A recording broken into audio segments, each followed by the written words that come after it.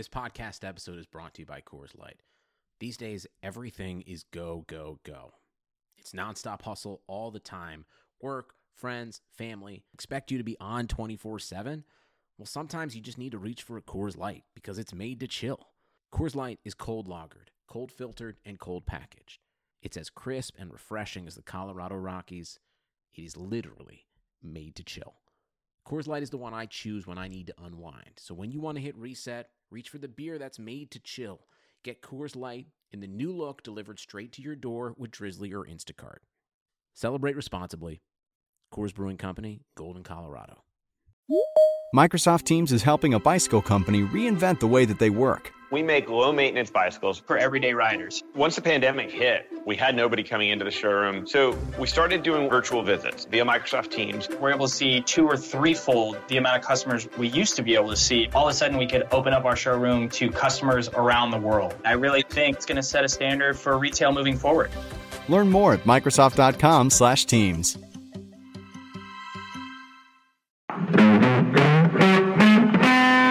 I just had a couple health questions for you because I'm trying to gain weight, and you responded very nicely. And just a couple of further ones. So MCT oil and putting oil in your coffee, it seems like it's like 30 grams of fat and crazy amount of calories. But then you're looking into MCT oil, it says it's a way to lose weight. So I don't know. Yeah, it's like ketogenic, right? It's like pure fat. It's probably good for you. I don't know. I feel like, well, there's probably like practitioners out there that know better than me that like what work specifically for different conditions. You know, I think it would probably matter why you felt you needed to gain weight. What was the issue with that, rather than just, you need to gain weight. Yeah, just as I think that I'm not taking enough calories with my intermittent fasting, and I'm just not eating enough. I did an app, and I think it is as simple as that. How many calories do you get a day?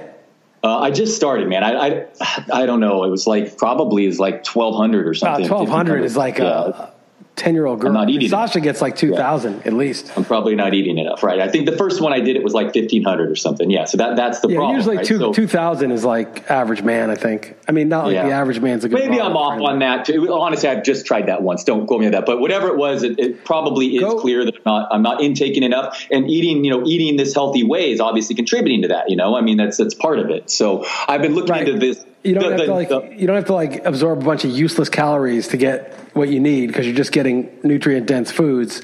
But here's what you should do. A real man just goes to that Sports Illustrated with Tony Mandarich in it. And whatever his diet was, just do that. I guarantee you'll put on some pounds. Okay. All right. Well, anyway, the questions I had specifically, what you said, those are fine. But I was curious if the Brazil nut was part of that oil compound. And I know those are really high in omega-6s, the actual nut. And I'm curious if the oil would be the same detriment to your health. Probably not great. It's probably not great. I mean, nothing, a little bit of oil and some mix is probably not going to kill you.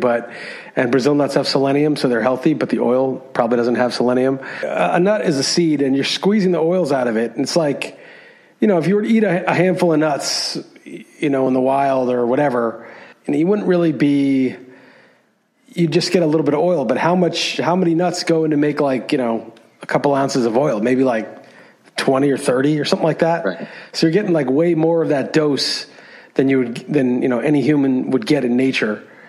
So you're sort of messing with something. I don't know. It's probably not too bad, but I don't. No, I've gotten some advice with I have some good grass-fed beef jerky I've been having, which is good protein. But the other thing I've been doing with is macadamia nut butter, because as far as I can tell, macadamia nuts are the best nut for you, and that is a good way of getting fat. Another keto type thing, and I actually find it delicious. Why not just butter and ghee? Yeah, just eat that. See, I honestly think that most people tolerate meat pretty well, right? Just like steak and bone broth. And if you can handle liver, it's good. But it was bad, man. I just tried it. I know it's super good for you, and some people don't like it. It's fine. But if you eat like a lot of steak, mostly, you can vary it up with like lamb or whatever. Lamb, I love. For 2-3 weeks, that's it. No vegetables, no fruit, no plant products at all. I bet you a lot of your issues go away. And that what happens is like plants are basically little poisons mostly. And they're medicines, right? Because like a plant can't run, it can't flee. So how does it protect itself against predators? Well, it has these like bitter compounds that are poisonous. And if bugs eat it, some of them might die. Well, we're a lot bigger than bugs, so we can eat a little bit of it and it actually might help kill off some bugs in our own bodies. So the plant stuff can be good medicine for us when we need it. But the problem is once you've, poisoned yourself through civilization for 30, 40 years, you now have all these, chemicals in you and stuff, and you have sensitivities to a whole bunch of stuff. So even stuff that's like ostensibly healthy in general might, make you reactive, make you not absorb your food well, might make you, bloated, might make you have a rash, might give you sort of an autoimmune reaction or an allergic reaction. And so a lot of people benefit for just like going off of vegetables altogether for a few weeks and then adding in stuff little by little and seeing what they can tolerate. Because everyone's so specific and everyone's just so, differently made. Right. That makes oxalates, which are in certain vegetables. You can look up which ones are high in oxalates. There's phytates, which are in nuts. There's lectins, which are in beans and legumes. There's all sorts of stuff, right? And so everybody has a different issue. And sometimes like people just go like a couple of weeks, just meat and water basically, and you'll get super sick of it. You'll be craving carbs. But then like all the inflammation will start to die down. And then you're like, all right, I'll add in, some apples, and then you'll eat some of those and you'll be like, I feel great still. Okay, I'll add in, this. And you just add it back in over, another couple of weeks. Right. I've also done the whey protein too. I've done that for about 6 weeks now, and that's like 28 grams of protein per scoop. One question about salmon's basically the best food for you. It seems like I've noticed only wild. They're different kind of tuna. I know wait. It's only wild salmon. The farm salmon is a total garbage product. It's not good for you at all. Right. Okay. And most restaurants you go to is probably going to be farmed. It's going to say wild if it's wild because it's more expensive and deservedly so.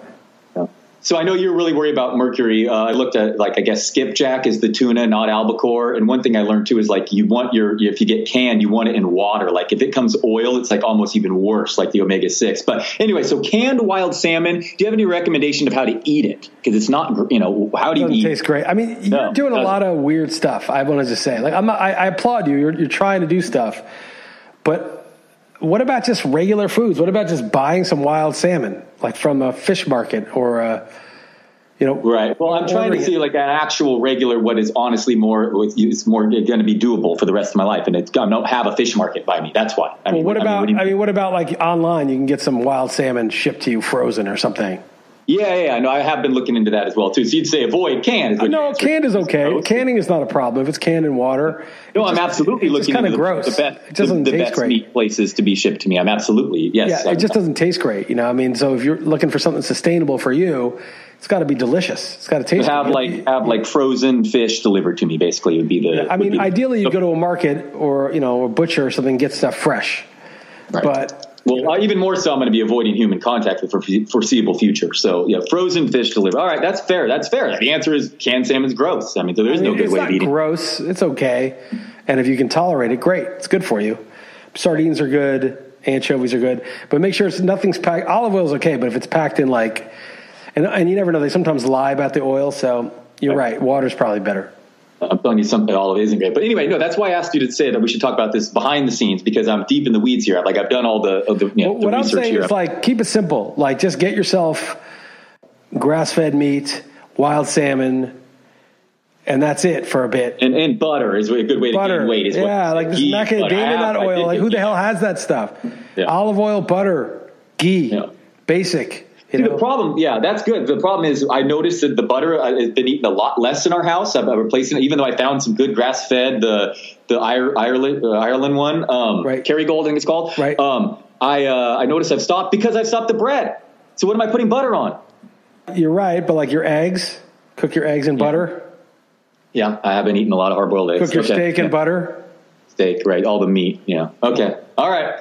It's interesting. The stuff that looks like you're going to gain weight is also advertised to lose weight. Well, because you do lose weight. It's the carbs that make you fat. It's the carbs that make you gain weight. If you're just eating fat and protein mostly, you're going to lose weight. But who cares?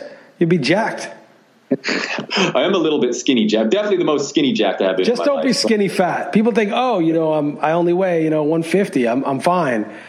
But if it's all fat, you have still all the health risks that an obese person has.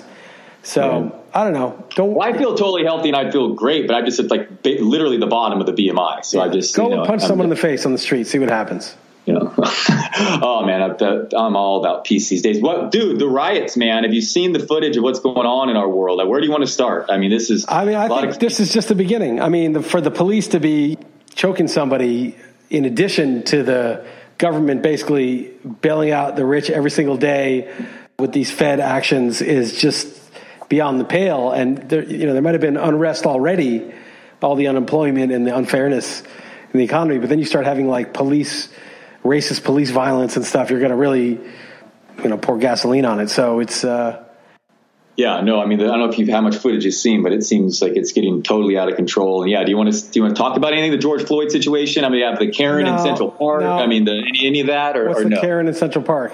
Gosh, she's yelling at the guy for he was bird watching, and she's calling the cops saying a black man is alone, and he basically tried to get her life is she's been fired from her job. And, right. And why did she do that? Like, what did it occur to her to do that? I have no idea I have no idea. She's her dog's off the leash. In 2020 in New York City, what would it occur to her to do that? Like, what kind of thought process would she have? And then I mean, I don't know. I don't understand. Just forget about like her intention, or if she's the worst racist person ever or not. And it was clear she was being filmed too, so she really wasn't thinking. So I don't even know. That just, to me, it's almost like a mental illness or something. So anyway, horrible stuff going on in the world as if it wasn't already. And yeah, you're right. The nation was already unsettled, and now it's just going to be. Well, no, we're not even. No, this is. I mean, it's horrible what happened, but this is stuff that happened. There were horrible shootings and it was on tape and stuff, racist incidents. But the economic stuff is just getting started. What was it that just went bankrupt? Oh, Le Pain Quotidien. We used to go to one of those in L.A. It's like a chain of sort of upscale hipster some other big breakfast places, Pure Imports or Pure 19 Imports. And these are pretty big companies just going bankrupt one after another. And, of course, the airlines would have gone bankrupt had they not been bailed out. These things are going to cascade through the economy, and I don't understand any optimism, because even if the virus gets completely crushed in the next 3 weeks or whatever, the damage is done. And I think we're just I think we're still in the first or second inning of this whole thing. Yeah, isn't there also like, that would be an issue, obviously in and of itself, but there's also Hong Kong and China, and that's like going to probably affect them. I mean, there's a whole separate issue that's like an absolute possible, catastrophe too. So it's like we're getting it on both ends. And not that this is not financial advice, just something I did. I've been following these traders on Twitter, and I just sold every stock. I don't have any, and it's been going up actually. And so I started as it went up further and further. And then I was like, all right, I'll buy a put. The put is you buy the right to sell the stock to somebody at a certain price, and you buy one that's out of the money. Right. So I have one that's like, it would be like a 20% drop for this to be in the money. So I'm basically, you pay a fixed amount for this, and if it never drops, then you're out that money that you paid. But if it does drop, or you could sell it as it's dropping or whatever. Anyway, it just keeps going up, so I keep buying more. And I'm like deeper into this than I expected to be. And I'm probably down like $1,200 in terms of like if I had to sell it now. But I think eventually the market's just, people are going to be like, wait, the Fed doesn't have the power to prop up the market in the face of people just not having jobs. I mean, restaurants not opening, people get paid. We've been through this. Like all the office buildings in Midtown Manhattan are empty, and they go to lunch, and there's ecosystems. There's vast ecosystems that are just being wiped out. And you can't just rebuild. It's like you leave I don't know if we said this last week, but you leave a plant without watering it for like a couple months. You can't be like, oh, great, the water's turned back on. Let's go water the plant again. It's like, no, the plant's dead. Total, 1,000%. Can we talk some Bitcoin then about this? Sure. Can we transition? Sure. Okay, so first of all, I have not personally been in stocks at all. I've been given some Yahoo, Alibaba through my company or whatever, but I have never experienced the ups and downs or paid attention to it. But I have with Bitcoin since I started, and that's been exciting in and of itself. But this last week, it feels like it's been like a soap opera. I mean, I'm sure you followed it, but we want to talk about this. Did Satoshi sell all those coins? It's the 10-year anniversary of the pizza thing. There's a town in China that's like the hash rate is they produce a ton of them, and now suddenly they might not be able to mine them. And then the Craig Wright has been exposed even more so as a fraud. I mean, this is all in the past week. Yeah, I've heard that stuff on the periphery, but I just don't really None of that interests me. None of that interests you, really? No, I don't care about any of that stuff. It's about, I mean, we can go deep down the rabbit hole, but it's basically, there's this Tales from the Crypt podcast by this guy, Breedlove. Breedlove is his guest. I don't know, this guy's last name is Breedlove, or it's his handle or whatever. And he goes deep into the meaning of money. You know, suffice to say, a lot of these guys think this, and I think there's a lot of truth in this, that if you want to protest the government, you know, the election choices aren't very good. And, you know, going out in the street and protesting isn't especially effective these days. But opting into some Bitcoin is a very good protest against the system. It can't be inflated, and it's not controlled by the government. It's sort of separating money and state. Like, you know, however many years ago they separated church and state. It used to be the king was also sort of your religious boss, right? It was like church and state were one, and they separated that. You know, your religion and the state are totally separate, right? There's not, in the U.S., it doesn't administer religious services. It doesn't tell you, you know, you have to go to church or deal with that at all. Bitcoin is a separation of money and state. Money is something that is held decentralized, valued among the people who can exchange it peer-to-peer, and there's no backed by the American government, any of that. The government doesn't have the ability to print it, to wage wars. Everything has to be paid for. Just like, you know, in Game of Thrones, when they needed to wage a war, they had to go to the Iron Bank and borrow the gold to wage war. You could just print a bunch of money and go launch a war. And that, a lot of things change when the government has to actually come up with the funds to do the things it wants to do. So it's a very deep rabbit hole, and I'm just scratching the total surface of it. But I'm more into the bigger, both the monetary policy, the monetary history part of it, and the sort of huge implications for it in terms of society. I mean, these guys will go so far as to say that modern art is shit because money, which is constantly being printed and inflated, makes you have a fast time preference, and you need to get stuff done now, and you need to spend this money now and consume it now, or invest it and buy and sell, because you can't just leave it under your mattress because it's going to inflate and it's going to be worth less and less. And so it's created this culture of expedience and of just sort of rushing everything. We build shit architecture. All the most beautiful buildings in the world are built, 100, 150 years ago. Nothing nice. Very little nice is being built. Every product is disposable and shitty. And so that this is all about the money. And there's a website called What the Fuck WTF Happened in 1971. And we'll show you some amazing charts about what happened once they took the U.S. dollar off the gold standard. So I'm more down that rabbit hole, and this kind of stuff with Satoshi and Craig Wright and stuff. I don't even care at all. Yeah, well, the Wright thing is kind of it doesn't matter, but the Satoshi thing absolutely could matter, and it would be something I wouldn't totally overlook. It's kind of I wouldn't say black swan, but it's definitely an unforeseen event happened that could dramatically affect the price. But the research I've seen suggests that it was not him, yeah. and that's quelled the fear that that price did drop for a while there. But I hear you, and I'm with you. It's a good way to protest for sure. Do you have any other thoughts in your mind specifically? I have a few things to go, but look, I want to ask you first. Yeah, so this last week I had a horrible ear infection, and I got it because I was like Q-tipping my ear, and I blame this on bad karma. I dated this girl in college. It was a very bad relationship. It was very volatile. I'm not going to talk any shit about her, but it was not good, and it was a difficult one to extricate myself from. And one thing she showed me, she was like, "Oh, you never Q-tip your ears?" I'm like, "No." So I Q-tip it. I'm like probably 21, 22, and like all this wax is on the Q-tip. I'm like, wow, that feels kind of good.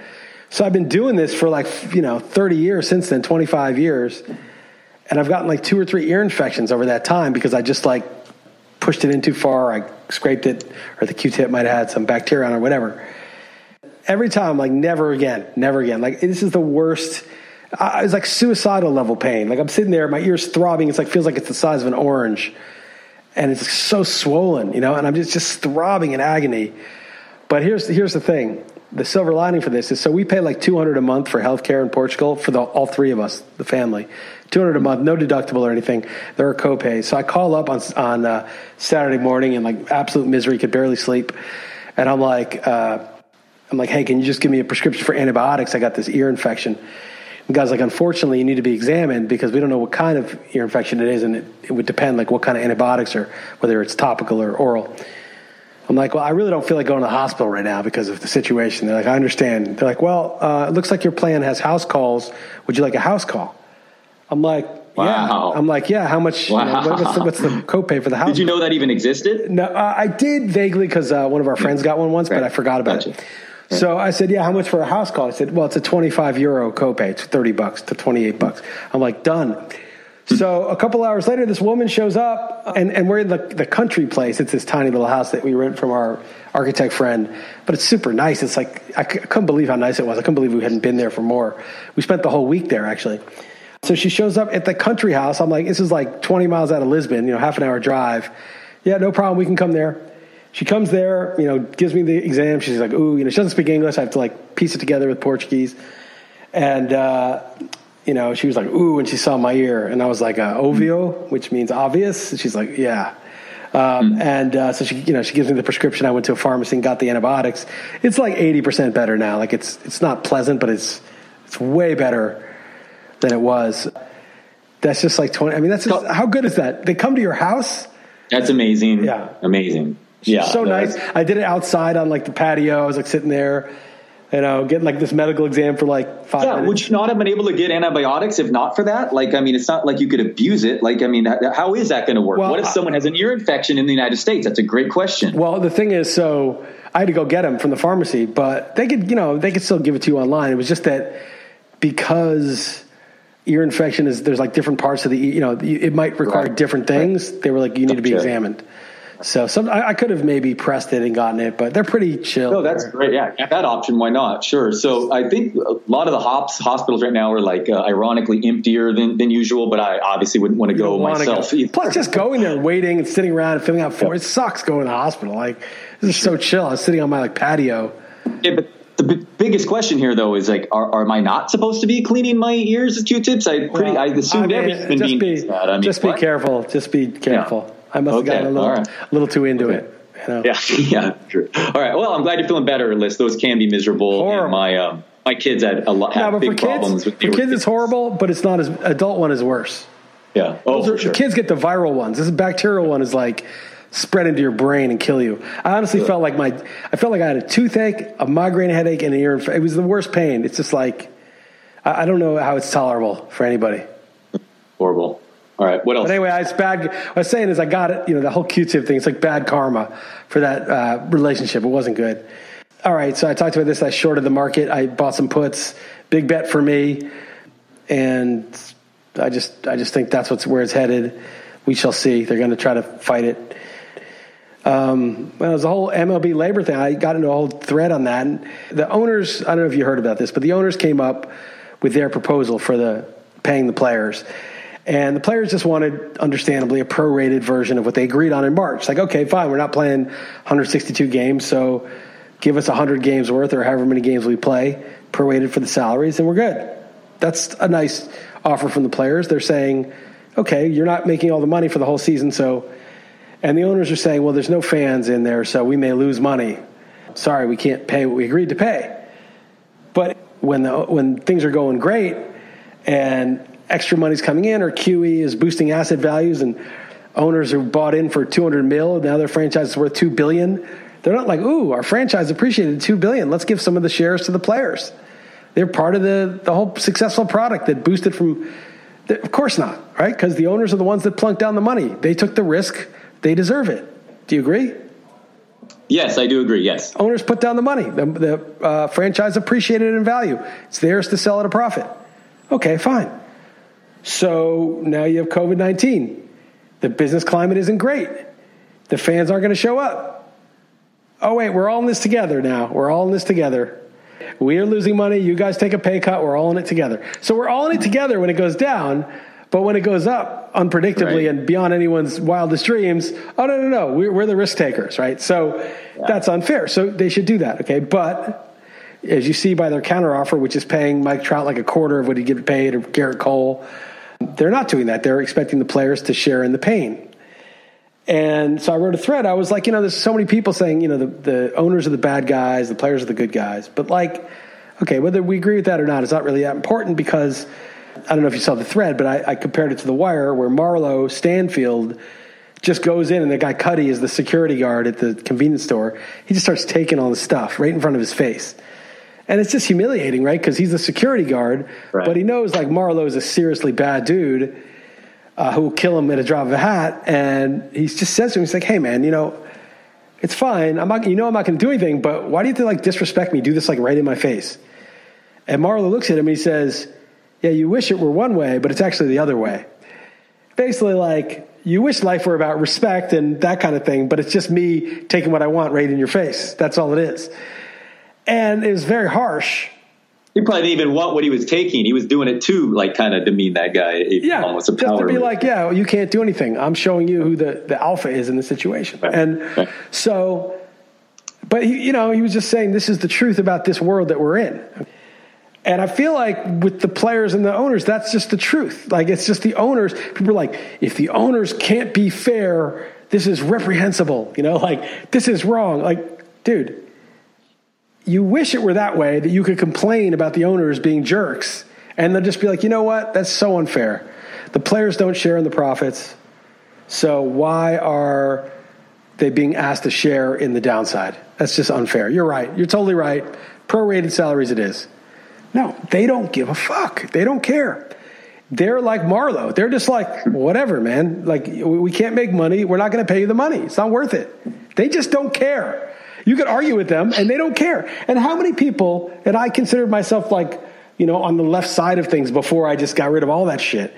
We say, this is wrong. This is so wrong. This is so unfair. Like, these people, QE, I bitch about that. Like, they're just printing money for the rich. It's like socialism for the rich. It's unfair. But, like, bitching about it is just, it's like Cuddy going up tomorrow and saying, this is disrespectful. It's like, yeah, but the world doesn't care about that. So what can you do? Well, you can buy some Bitcoin. You can start opting out, transferring wealth out of the system into the other system. You could actually do something. You start something new. And so like, all right, we'll see. Good luck with your corrupt system. But at the same time, the players, it never occurs to them, well, okay, if they give us a shit deal and we say no, well, what can we do? Well, Phil Mickelson and we talked about. No, I talked about this with Jeff. Phil Mickelson and Tiger Woods and Peyton Manning and Tom Brady did some golf thing, and a lot of people watched that shit. Yeah, I think the most watched golf ever or something crazy. Right. Yeah.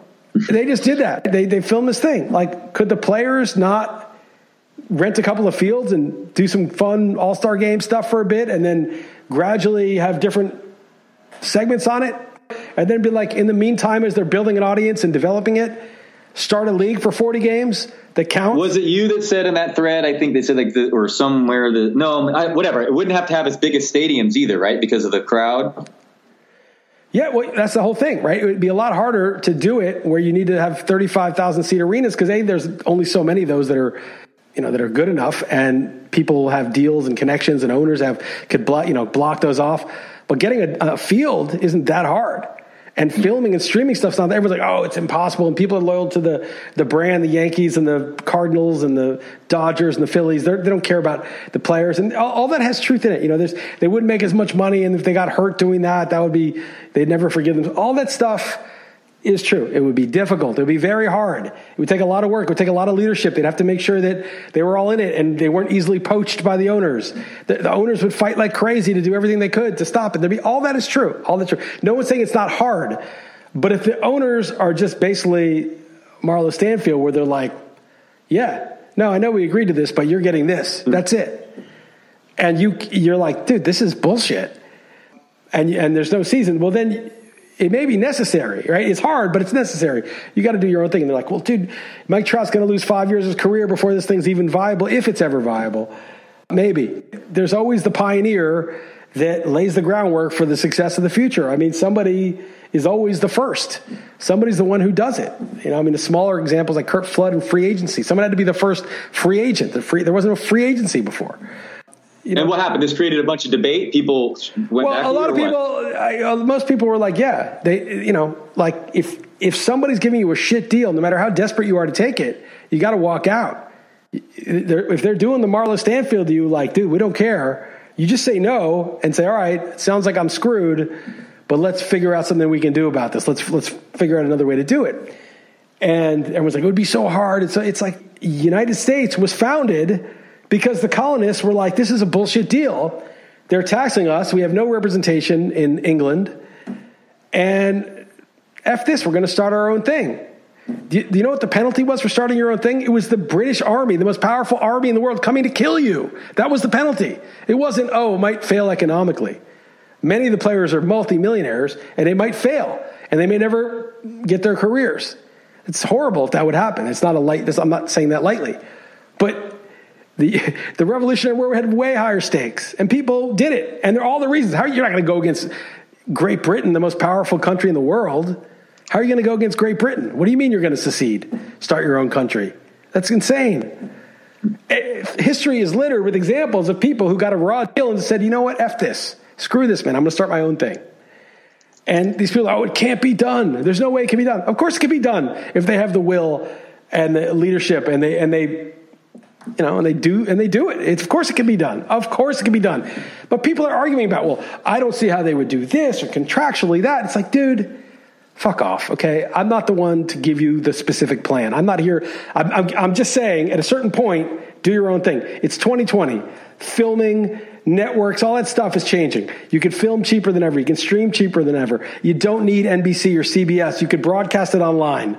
You could get a small amount of money from the star power they already have now. You can get a couple of $1 million flowing in pretty easily. It wouldn't be enough to pay for everything, but it would be an investment that you would grow. It's never been easier. And then if you add the fact that you don't need fans now, which is a huge logistical problem, you could pay, you know how many people, you know how many Ivy League MBAs would be lining up to be doing the administration for this thing? Do you know how many people would want in on the baseball league full of all the baseball stars? Everybody would. Of course they would. The agents would be organizing it. I wouldn't really trust them.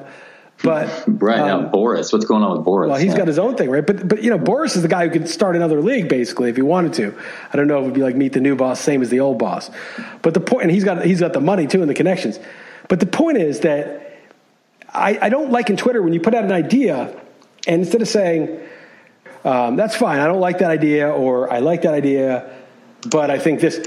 They're trying to argue about details that you don't give a shit about. I'm not going to give you the plan to lay all of it out. I'm not going to tell you about stadium rentals and busing players around and COVID protocols and stuff like that. It's just not. It's not the point of it. It's not the point of it. And so you're like eight arguments down the road from the thing that you're just trying to say. And so you're arguing about something else than what you're even arguing. I'm just saying it's a simple thing. If the owners don't give a fuck and they can't get a deal that's just not a total robbery and totally, completely ignores anything they agree upon in the past, now's the time. Explore it, That's what they should do.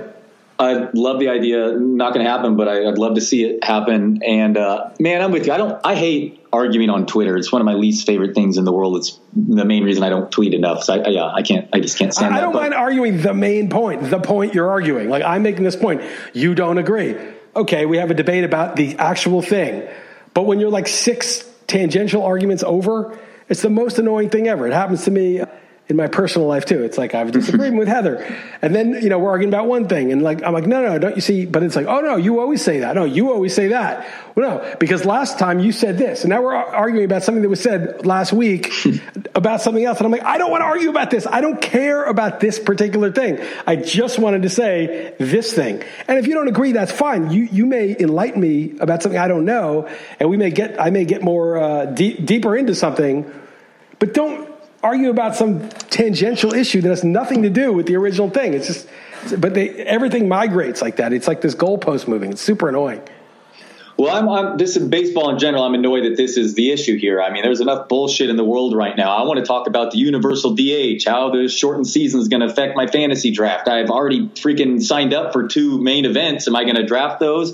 I want to go back to talking about that stuff and not can these guys come up to an agreement. I know the game is broken, so it's going to force them to fix something that's long been broken. I mean, in a way, it's really good, but let's get this done. Hopefully they clear it up, but I'm not that optimistic. That the offer that the owners came with to me was not it was not credible. But here's the thing that I think, and the reason why the go your own way is, to me, actually it's not that crazy, is that I don't think the owners are that incentivized to have a season. If the owners, I don't trust the owners on faith, but think about it, they don't want to open their books because there's probably a lot of shit in there that they're hiding. But I do think it's plausible that they don't make money this year, or maybe they lose some money this year. You know, like I think it's plausible that without all the gate and all the merchandise and all the concessions and parking and all that shit, that they may lose money this year. And so if they're going to lose money this year while paying the players even the prorated amount, besides having like the dignity of like taking care of your employees who, you know, again, they don't share in the reward, so they shouldn't have to share in the risk. If you're just a total selfish, you know, maximize your profits person, why would you play? Why would you lose money? And why would you do it? Yeah, I mean, there are other issues. Like that last strike just devastated the attendance for the next decade. They're still recovering. And if the other sports do return and the nation the way it is now, that is a bad look, man. That's a tough one. I don't know if baseball would recover if they pass while the other sports return.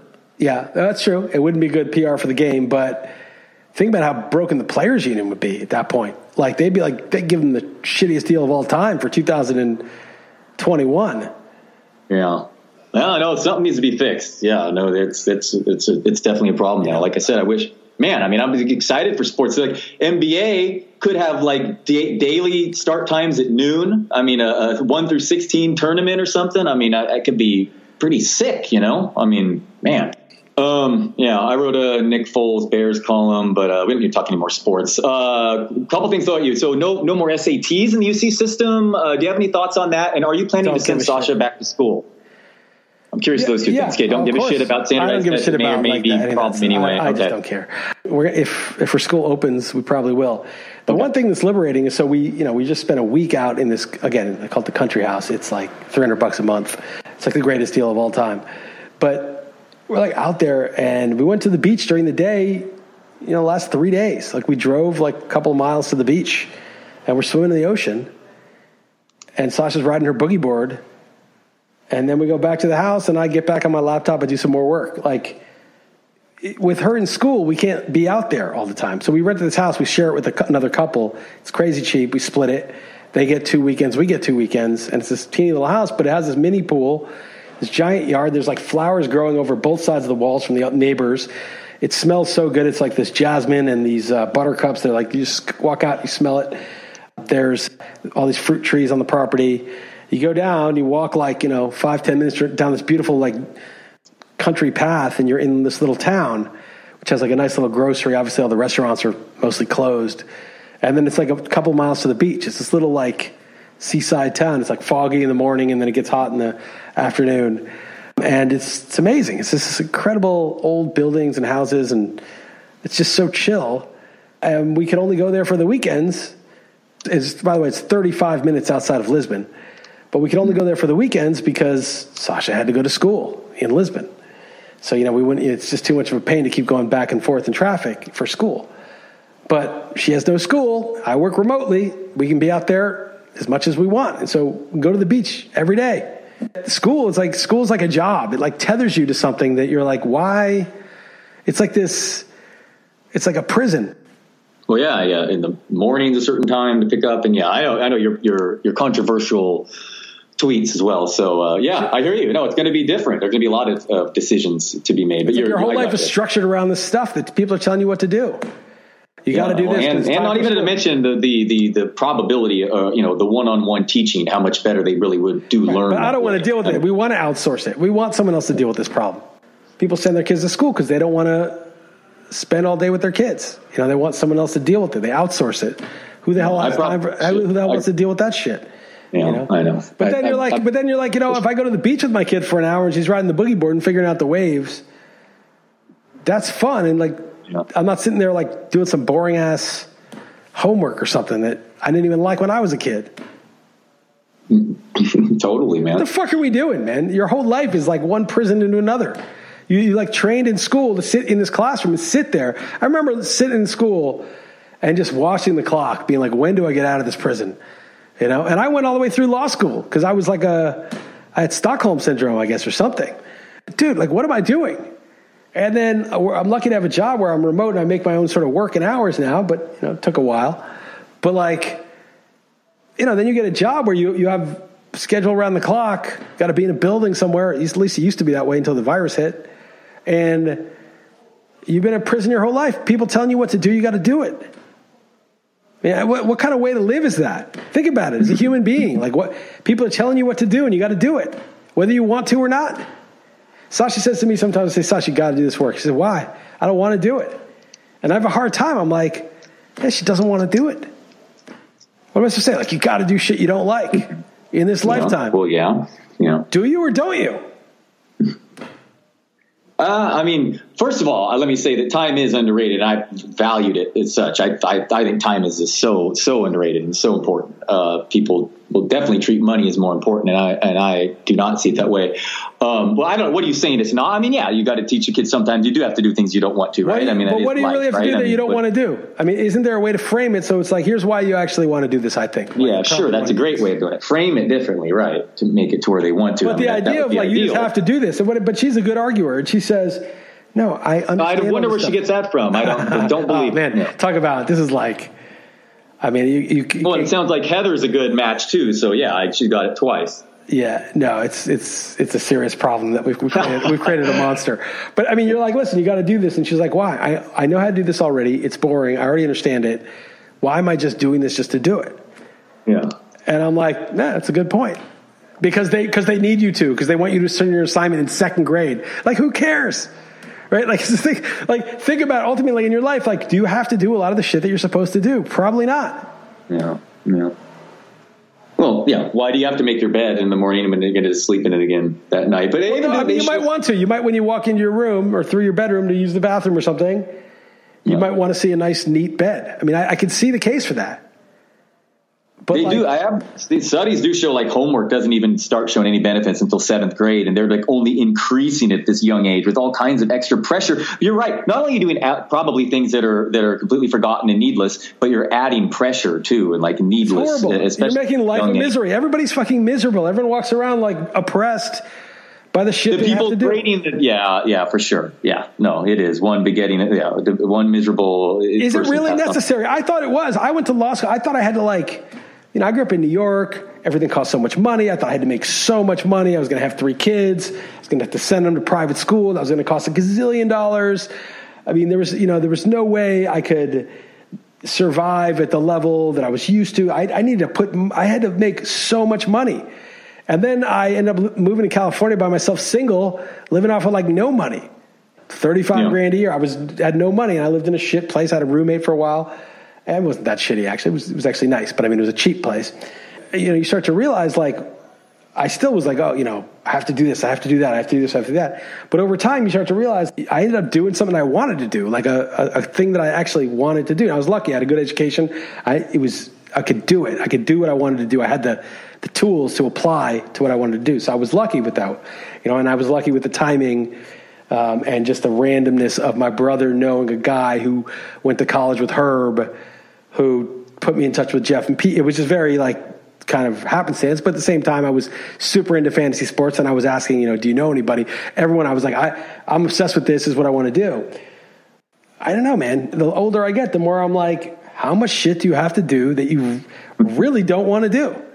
And the answer might be close to 0 if you have the self-confidence to deal with the consequences of not doing the shit you're supposed to. Man, I like it. No, I like that confidence a lot.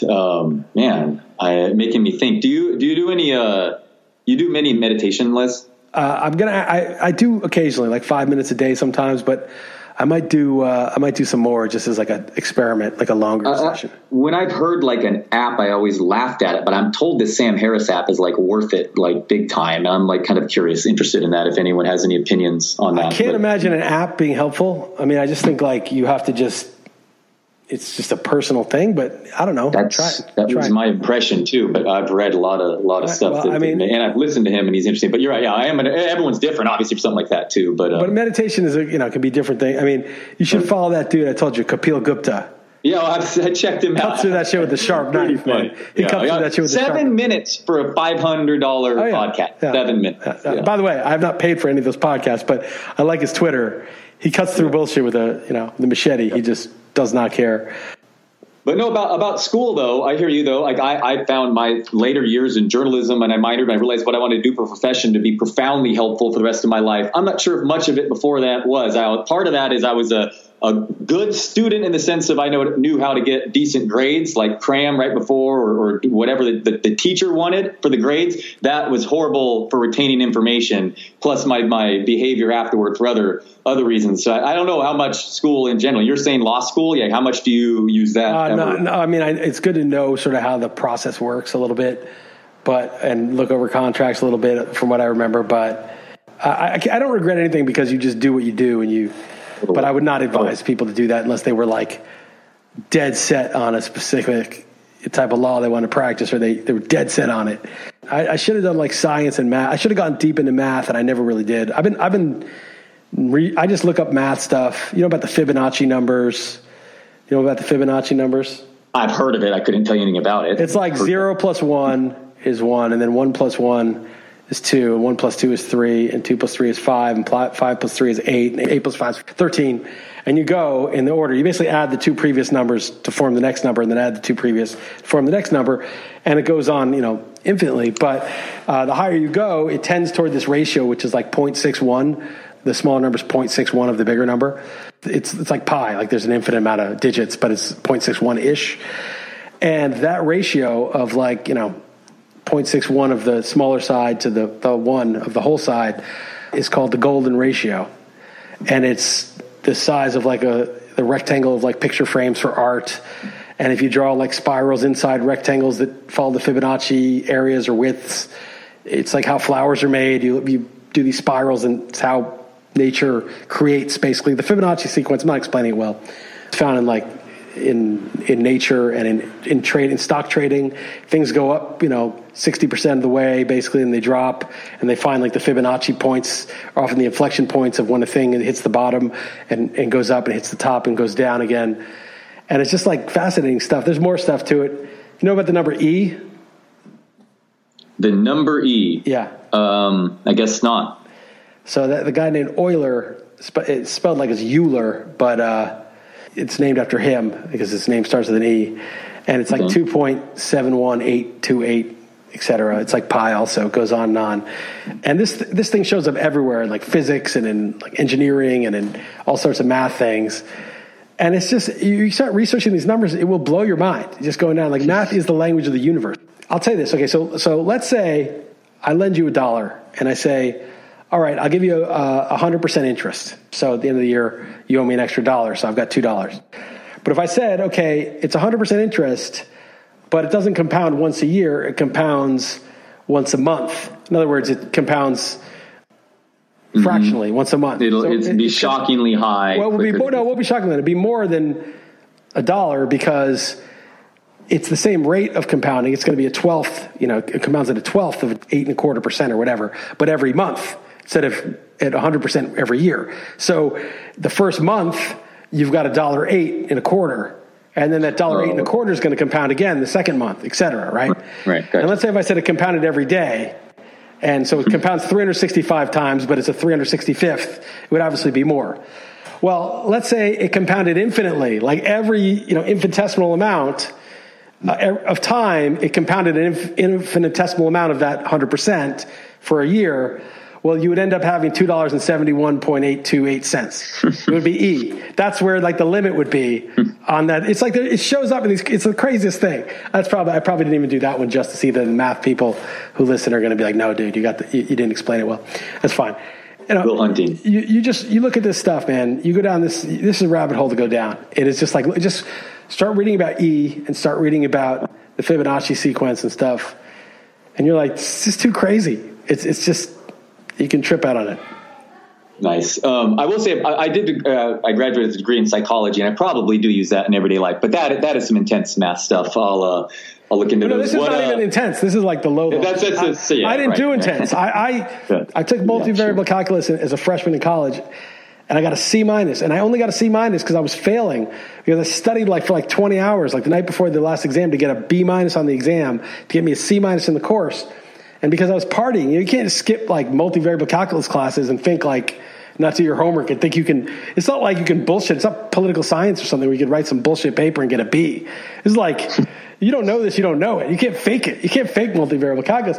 And I just was like, prioritize that bullshit instead of learning something real. And that's my biggest regret about that time of my life, is that I was good at math. I loved math, and I should have just gone deep into it. And it's hard now. I try to do some online class. It's just boring. It's too slow. Then I miss something.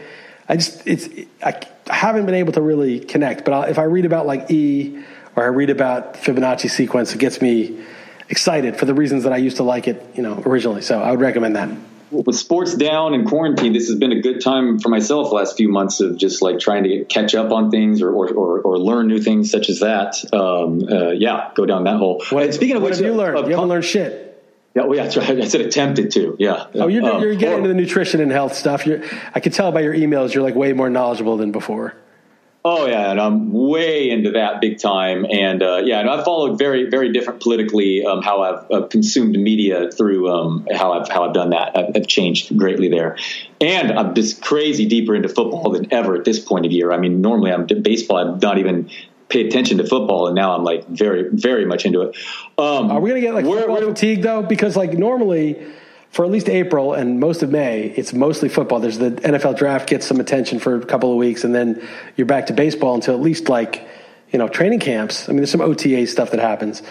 But we've dissected football every which way for 2 months because there's been no baseball. Well, there's no doubt that that'll be true if baseball doesn't come back. But I'm just guessing 2 weeks from now, maybe I'll be suddenly asked to be writing sleeper columns for baseball. Like it's going to switch. So I totally agree with you that it's going to be a nightmare if it's just fatigue in a huge way. It's just May, but for now it's working. So you want to talk about the tweet you said? What is going on? I mean, it's just the dumbest fucking thing. But like Trump says chloroquine, we talked about this, which is a malaria remedy. It's an old cheap malaria remedy. It's like $1 a pill. They can't make money on it. And apparently if you use it with a couple of other things like zinc and something else, it had some success. It was used in places around the world. But then Trump said it, and then there was a whole industry of media and medicine set up to say, no, that's wrong. It's dangerous. You can get sick, whatever. So nobody fucking knows now because, it's this Trump bullshit, and so maybe he's just full of shit. And so there's a study comes out, this Lancet study. Lancet is the journal that's super influential.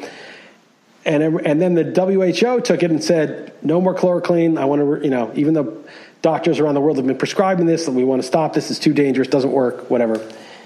And now a story came out in The Guardian that this is a bullshit study. They were falsifying data. And the hospitals that they claim to have gotten the data from denied sharing the data with this company that did the study. And so there's this fake debunking of a medical treatment. Now, look, I don't give a shit whether it works or not. I give a shit. I hope it works. But I'm saying, I don't care about fucking Trump saying it or not saying it. It doesn't matter to me. It's not relevant to me who said it. It's just relevant to me if hopefully people get better on it. That's the only thing that matters.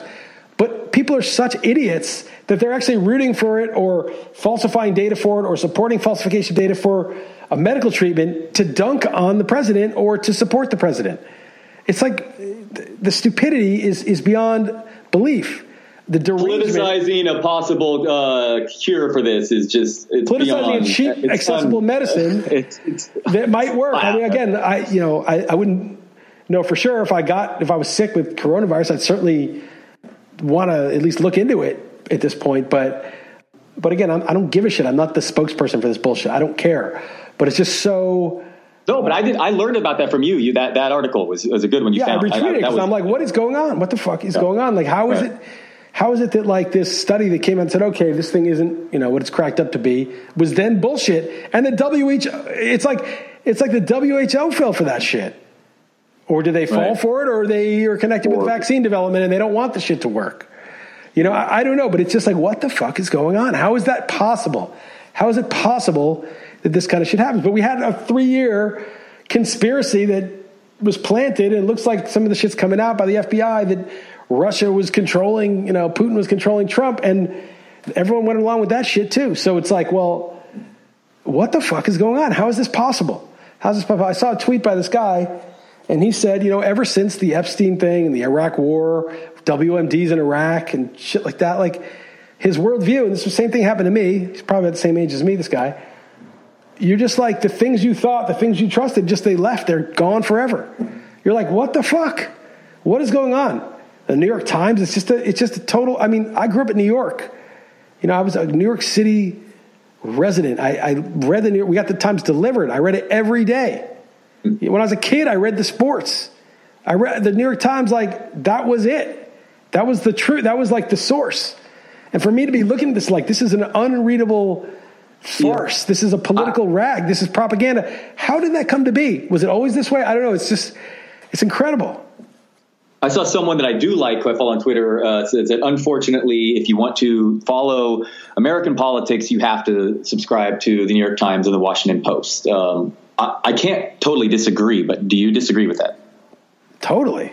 So if you want to follow... I don't know. I don't follow politics. Like, I don't know, I see a lot of shit on Twitter, but, I don't follow every little thing, like who the front runner for VP is and all that shit. I don't really follow it in that way, the horse race, as much, but... I think I follow or at least if you want to kind of know how I guess people are trying to make people think, I guess is a way of, but yeah, it's true. I'm sure it's possible without, I'm sure you do it, but I get there's also that counter is all I'll say. If you want to know American politics, why wouldn't you just follow people on Twitter? That's what I've been trying to do. Matt Taibbi, for sure. Glenn Greenwald, Matt Taibbi, and guys like that who are just trying to, they're not perfect, but they're looking for facts. Yeah, I like Matt Taibbi. I like Matt Stoller. I like Matt Stoller's good. He's annoying. I had to see there's certain guys like Stoller, and this guy I followed for a financial Keith McCulloch, Stoller. This other guy MCT, this trader guy who was pretty good, and then this other guy on the coronavirus, this Ivor Cummings or whatever. I was following those guys, and I liked them, but my whole feed was them. They just couldn't stop themselves. And I had to unfollow all of them because it was just too much. It was too much them for my feed. So I had to nix them. But I do. Michael Krieger's Krieger. He's another one. Krieger's pretty good, yeah. But I like Michael Tracy too. I like Michael Tracy. He's kind of a madman, but he's another one. But go ahead. Yeah, no, all those guys. All those guys that just try to tell the truth. They don't have some agenda. They have biases, but they're just trying to get at what's actually happening as best they can. And I think you can actually learn a lot more following them, but you're not going to get all it's kind of like the Bitcoin discussion we had earlier. It's all that Craig Wright shit. You might miss some of that, but you're going to get all the basic threads of what's important. Totally. And that's totally on theme with you. That's on brand for you. So that makes sense. You don't care about the other shit.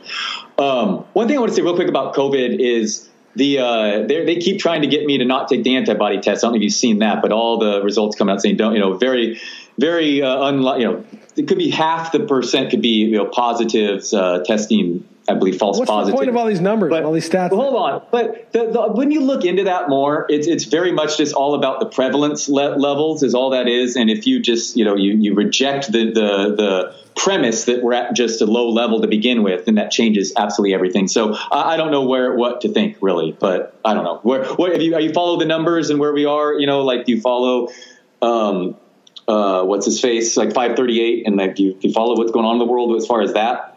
No, I've been following a little bit of numbers, in Portugal. The U.S., they had 100,000 deaths, but then the incidences have been declining. There's fewer and fewer every day now. Portugal is pretty low. Europe's gotten a lot better.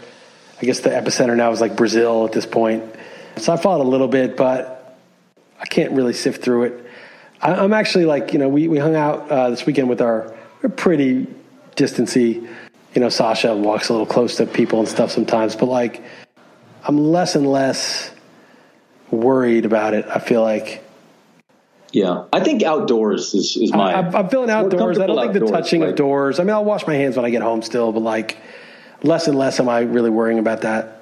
Surface, me too. I'm more worried about being in closed spaces with people for a long amount of time. In a grocery store. That's what I'm trying to avoid. Let me get in there 15 minutes, Yep, totally. And I would even go, eat or whatever outside or something. I mean, just outside. But yeah, I'm with you.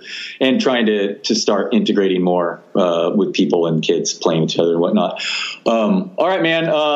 What about just a couple other things? So cool. All right, let's go. Heather's like making plans with like her friend, like because it's her friend's birthday and her birthday's there. We're like, oh, why don't we all rent a hotel out? It's cheap. We can get a good deal now. And she's like trying to plan that for October. I'm like, I just feel like, we're in March. Her mom came to visit from California, and we're up in like the middle of Portugal in this nice hotel up in the mountains, and it was just chill. It was very like peaceful. Not much to do there, but relaxing. And we were like drinking bottles of wine, eating. I was eating like 2 entrees for dinner, like I usually do. And I was like, this is the last hurrah. I just felt that the virus news was coming up. The markets were starting to crash. I was like, this is it. This is it. Like, after this is going to be different. I just knew. I just had this feeling. And now we've been kind of shut down and whatever. And like, I don't really want to go back to that fucking empty, useless partying fucking thing. Oh, everything's a fucking party. Let's go to Vegas, dude. All of us. Yeah. Hey, what the fuck is the point? I don't mind having a good conversation with my friend, have a cigar, a couple of drinks. But this whole thing, these like hotel 50th birthday party show, what are we going to do for our 50th? Like, I don't give a fuck about that. Like it's all just this empty fucking celebration of nothing. Don't you feel that way sometimes? Why? Why are we eating fucking shit food that's horrible for you? To celebrate what? It's just a fucking weekend. Big deal. You didn't do shit this week. You just did your stupid job. So what? I kind of am reaching the point of missing human interaction a little I've been affected less by the need to stay inside or whatever. But I hear what you're saying. Like, I kind of miss just that superficiality a little. But yeah, I've probably always been a little cynical to begin with. I'm not saying don't say hello to your neighbor or have a coffee with someone. But this whole like fucking idea of the 50th, where are we going? Where are we flying to? It's like, the fuck you? What's that going to get you? What's that going to do for you, man? What would it take to go on an airplane, right? What would it take to fly commercially? Well, Heather wants to go back to LA for August. She's like, I have to see my family. I'm like, fuck. I want to be in LA of all places. Fucking hellhole. I don't know. I always dread traveling, even though I do it a lot. So I don't know. I probably have to delete some of this shit. But point is, I just don't really. Again, I'm not a misanthrope. I'm fine. I love people, but I just think like that sort of like empty celebration shit. What the fuck was that anyway? Have we not like grown out of that already? I mean, come on. Yeah, most people don't even want to be there. They're fake celebrating. It's like the fake celebration of every fucking thing. Like, what, how about just going for a fucking walk? This place that we have, like, it's nothing. It's 500 square feet. The bed sucks. There's like one bathroom. It's like it's teeny little. But like being out there and going to the beach during the day, I'm like, my family, I wouldn't mind like a friend. I have a friend who lives pretty close by. I'm going to probably meet up with him next week for a cigar, have a glass of wine. But like, I don't. That's it, man. I don't need any of this shit. This is all bullshit. I hear you. You got anything else? Yeah, you got any football shit? You're all into football? No, I don't have. We don't need football. I just did 2 podcasts in the last 5 days with Matt Harmon. He studies a lot of film perception, and a lot of wide receiver talk. And I talk my different ADPs. You want to talk sports? Go listen to my podcast there, or the mini RotoWire. Oh, you're out on sports. You won't even do any sports. It used to be I'll talk sports. I came across. You want to hear a fun fact? And I actually do have a question for you in football. I came across this in 1990. The Phoenix Suns scored an NBA record 107 points in the first half of a game, right, and finished with 0 3-pointers. Found that to be astonishing. Wow, crazy. That's crazy. They finished 0 for 2 from three-point land at 107 points in the first half. Okay. Onside, I guess this actually was scrapped right before we started recording this morning, but onside kick attempts switched to 4th and 15 in the NFL. Liss's thoughts. Yeah, it's a little easy. It's going to like make a lot of annoying things when you have a lot on the line because, these QBs now that are mobile and stuff, they're going to convert like 30% of those or something like that. It's going to be more than you think. Maybe not 30, maybe 20. But they got nothing to lose, right? Because it's like your own 20, but like, if you're going to lose the game anyway, if you don't go for it, you're going to go for it. And I guess the onside kick was supposed to be like 10%. They're going to turn it into like 20% or more, depending on who your QB is. But it's going to affect a lot of outcomes that wouldn't have been affected by the kick. So I guess it's going to be. It would be if they did do it eventually, untimed down, which makes sense because that'd be horrible unintended consequences if teams able to run out the clock. But yeah, it could be exciting. I don't know whatever they did just made that the onside kick go away. The rules that they changed, and that did take an element away of the comeback, but it probably is fairest that way. But anyway, it's an interesting thought. I was curious your opinion. Yeah, I mean, do we even need the onside kick as a thing? I mean, that's right. Right. In the sense, like, do we need comebacks all the time? I guess comebacks are exciting, people think, so that makes them more like it. But I don't really like it, actually. I think it's going to lead to some cheap wins where a team makes like an unbelievable conversion in that 4th and 15. You're like, come on, we had this one. And they just bullshit on 4th and 15, and they got it, and they got a touchdown. And we lost. They didn't cover the spread. You'd be pissed about that shit. No, for sure frustrating. I'm fired up, man. Let's get the super contest going. Who's gonna have to go? Oh, maybe if you stop by Vegas and sign us up in person for that, we're gonna have to figure that out. Actually, are you going to the RotoWire? Is there a Vegas trip planned? No, There's not. I got canceled. Okay. All right. Because I know Vegas is reopening. I mean, I think Vegas is in big trouble, and I actually want to fade the Raiders because of it. I mean, you're going to a city.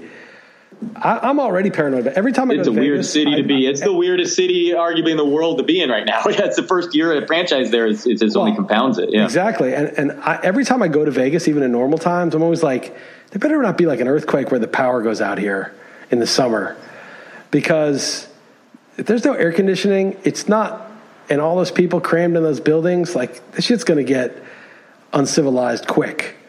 And there's one road out of there. There's one road. If everyone leaves at the same time, this is not good. Not good at all. I'm like, this is like a very fragile ecosystem in Vegas. Well, that's what would have been insane if they had moved the NBA there. Imagine the players being cooped up the last 3 months and then release them there when Vegas just reopens. But that's why Orlando and private property makes far more sense. Although Disney World opening concurrently is weird. But sorry, continue. But now, so think about Vegas, right? You go to Vegas, and this whole House of Cards economy, man, it's just so weird. You're walking to these casinos, and we're in like these nice casinos, the Aria and the Cosmopolitan, and then we're in the, the Wynn or wherever, and you see these restaurants, and it's like fancy restaurant, fancy restaurant, fancy restaurant. I mean, one after another after another. You look at the menu, everything's $85 for a steak, $60 for fish. You're going to spend $150, $200 yourself just going. And they're all of them. In every casino has 20 of those things, in every high-end casino. And there's like 20, 30 of those casinos. And you're like, how are these restaurants filling and doing business every night, every single night in the summer, where it's like brutal in Vegas? And you're like, how is this sustainable? They're like flying in seafood into the desert and selling it to people. It's like, it's unbelievable. It's like, I'm sure, like, that's why they're not nearly as good as like the real version of the restaurant in New York or San Francisco or Chicago, wherever it is. Right. But like, you're like, what the fuck? Like, how is this sustainable? And then now, if Vegas is at 50 or 60% capacity or whatever it is, I just don't see how those places can survive. Like, all of those places, and all the people that work at those places, and all the people that work at those places, make, you work at a high-end restaurant, you probably make $150,000, $200,000. Someone correct me if I'm wrong, but you make a lot of money and 20% tips on, $800 meals. And you spend that money in Vegas. You live in Vegas, you spend that money in, other restaurants and bars and goods, shopping, whatever. And that money is not in the economy anymore because the restaurant can't support, its employees anymore. And how is this shit going to work? I can't even imagine Vegas in 2-3 months. Yeah, I mean, those hotels are sneakily just so massive. I mean, it takes you forever to just walk to the one next door. I just looked it up right now. It's like 150,000 hotel rooms are in the city. Right. Hotel rooms are in the city of Las Vegas. And it obviously was the most overpriced place in the world to begin with. I mean, that setup is not ideal. How much do you think it costs just to air condition that place in the summer? Yeah, it's 115. Right. And they want to keep it cold because they don't want you outside. They want you sitting there giving away your money. Yeah, no, but let's say it's half full, right? You can't just, and what are the ones that are third full going to do? Like, what are you going to do? Like, just close it down? Because then, what are you going to air condition it while it's closed? Because if you don't air condition while it's closed, you're going to just leave all those rooms and the carpets and the beds and the furniture baking at 115 degrees with no AC. The whole casino just baking in the heat. You know, that thing's going to have to get imploded if you leave it like that, I'm pretty sure, right? They can't just sit there in the heat like that indoors, everything just melting in there. I mean, I wouldn't go in there after a month of it not being air conditioned in the summer. They got to air condition the whole place, whether it's full or not. It's just, I can't even. Yeah, that's a good point. I didn't even think of that. I just think of the cost of those. Just think gross. The electricity cost. I mean, it's just 110 degrees. Yeah, crazy. It's just unbelievable. So, speaking of which, my pool was 98 degrees yesterday. You made fun of who's laughing now? The solar panels installed 98 degrees. I don't want a 98-degree pool. That's it. Yeah, I don't think it was actually that hot, actually. But, yeah, it's very nice, and the kids are enjoying it. But, Vegas is going to be a very big problem. The fact that the Raiders are playing there is a whole nother dimension. At least it's the Raiders, right? I mean, what a perfect franchise. It is. But, man, I don't know. That's a sick stadium, man. Have you seen it all black? It looks really sick. I mean, I like the Raiders. After the Giants, I'd probably root for the Raiders if I had to pick a different team. Love rooting, for sure. Yeah. I rooted for the Raiders as a kid, though. When the Giants were bad, I rooted for the Raiders. Yeah, Stabler was my dad's favorite player. I mean, that was an awesome franchise to root for sure. I'll grill you with some other NFL stuff later. This is a long pod already, but I have some questions. We disagree quite a bit in football this year. We do. But yeah, quite a bit. What are you most wrong about?